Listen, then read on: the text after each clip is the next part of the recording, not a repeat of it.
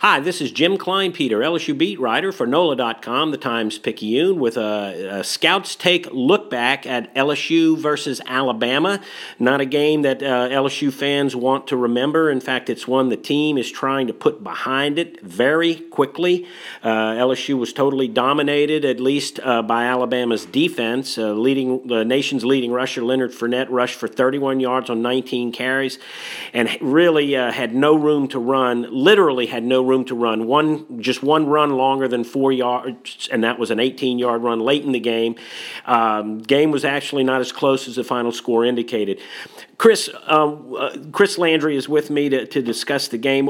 Chris, what did you see that Alabama did so well? Was it a combination of poor play by the LSU offensive line and great play by the Alabama defense, or was it all Alabama? Well, Jim, it wasn't a scheme game. Alabama clearly knew what LSU was going to do. They were the more physical team, and it wasn't like they made a lot of adjustments. They didn't need to.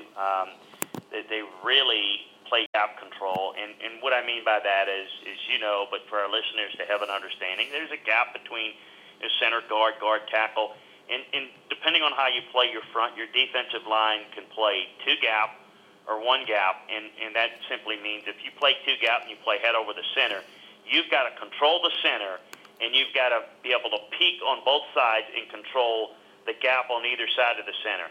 Alabama plays a lot of two gap and played that very, very well. And when they tried to, and they didn't run many stunts or games, but when I thought LSU, at times, they felt like they had a hat on a hat and had assignment-wise what they needed, but they were physically dominated up front.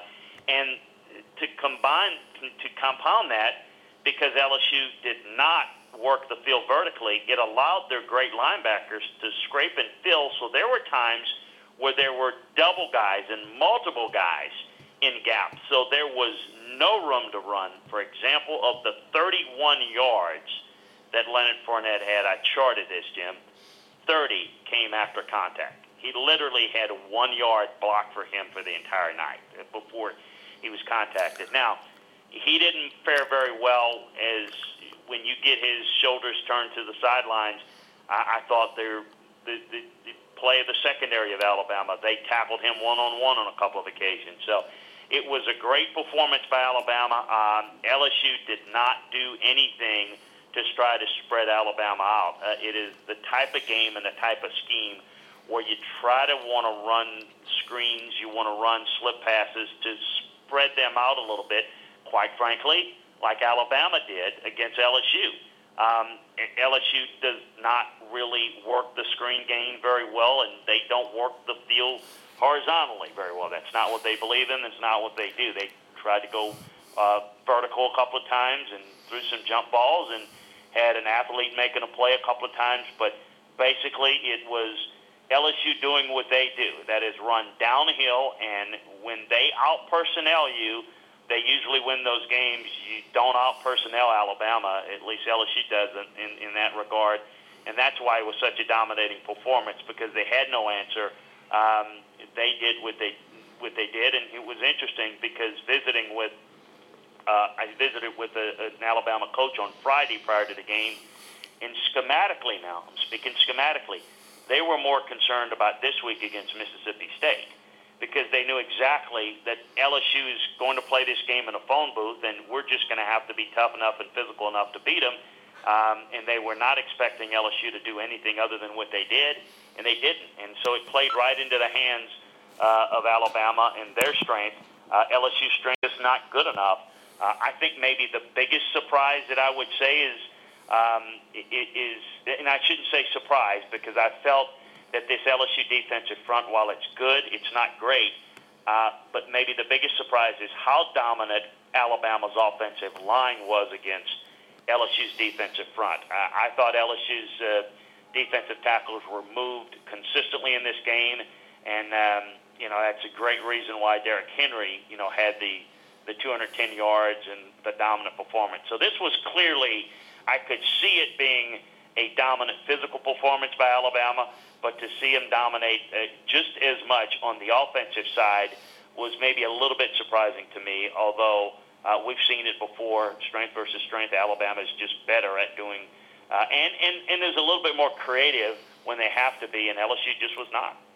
And I noticed a couple of times, and Leonard Fournette has made a habit of beating the first man he makes contact with, and whether it be a linebacker or a defensive back, and whether it be with power or with his feet, with a move. But I noticed that the Alabama defensive backs came up and stayed very low, and he did not beat a tackle on first contact. Yeah, and Alabama does a great job of two things. Again, with their defensive front, their job is to build a wall. So they just Loctite it, and you can't get movement. Now, against a team that is more up front, you can get a gap. And if you get Leonard going downhill and he builds ahead of steam, that's where he can run over a guy, make a guy miss. But when he doesn't have a hole to run in and when he has to go laterally, that's when you've got an edge against him. You're taking away, if you want to, take the cape off of him, so to speak. You make him average by having his shoulders to the sidelines. And Alabama's defensive backs are taught very well to do two things: to tackle low and rise up, and two, leverage the run. Leverage the run means up front they're going to build a wall. On the outside, you force the run back into the wall. And that's what they did. And one-on-one, Leonard is vulnerable when he can't get downhill. Alabama knew that. They played it that way, and LSU didn't have an answer for it. And, getting them out on a swing pass and getting them out in the open, working some quick crossers are never things, really not things that they had much, really didn't attempt. And then when they tried to throw the football some on some rollouts, Brandon Harris didn't throw the football very well.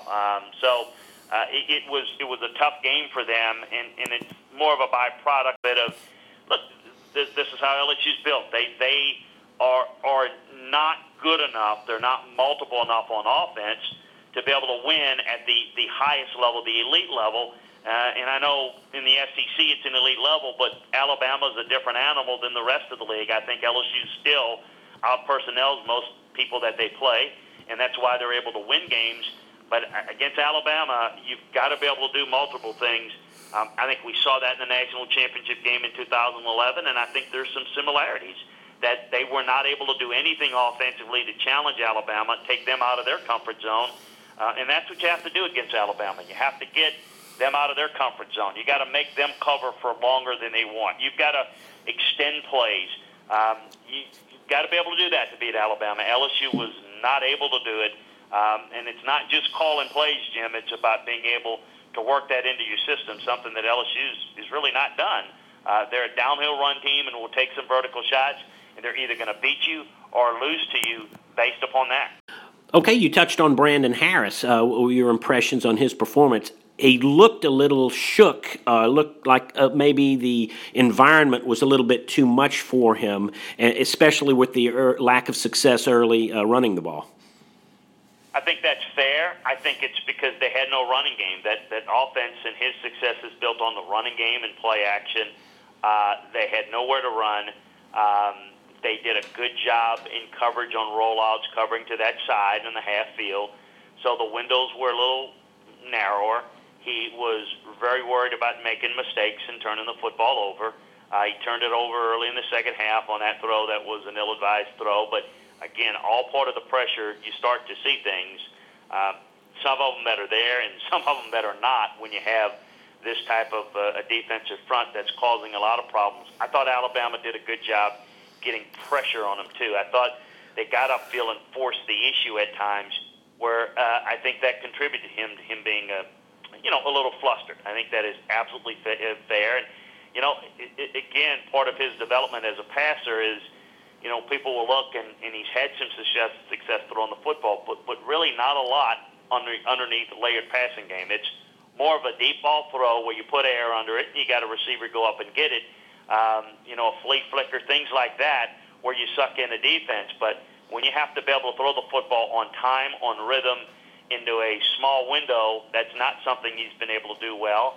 And it's all the more reason, I think, that when you have a quarterback like that, You've got to get him on some half-field reads, on some rollouts. You got to work the screen game. You got to throw some easy passes. Guys like Jacob Coker and Blake Sims last year, these are not elite quarterbacks, but they are very functional, and they can do more than just hand the ball off because of play design and basically a quarterback-friendly passing game. LSU doesn't have, and it hurts an ability for a guy to have to try to make stick throws when he's not accustomed to doing it, and that's not his strength. Okay, you touched on something else about the LSU defensive tackles getting moved out of the way. Defensively, LSU, it looked like they made some plays, and I think I counted it up. Derrick Henry ran the ball 38 times. 20 times he was held to 3 yards or less, which is what you kind of look for.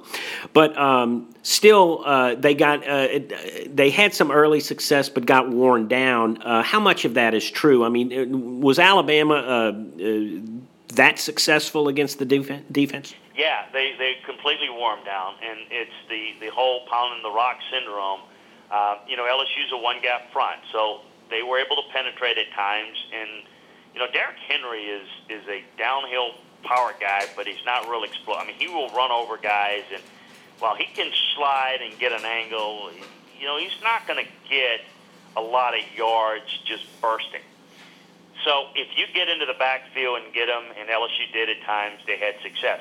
The problem was they got worn down. They literally, by the second half, you can start to see the legs of the defensive tackles just getting worn down, the lack of LSU's depth, the lack of the ability to hold down against the power of Alabama was evident. I mean, it's what LSU normally does to people and wear them down and wear down defensive fronts. Well, LSU was to Alabama what a lot of the opponents have been to LSU this year.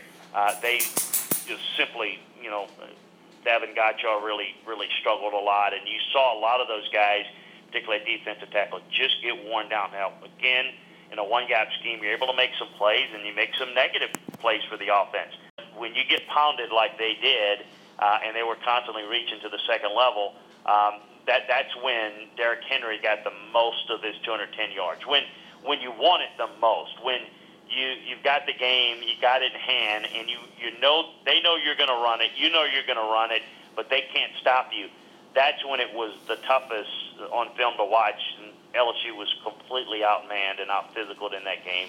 Something, again, that doesn't happen very often, but against Alabama, it's been a recurring theme. Okay, that'll be all for now. Thank you, Chris, and we'll be back next week with another LSU Scouts Take preview. For Chris Landry, I'm Jim Kleinpeter. We'll see you on NOLA.com.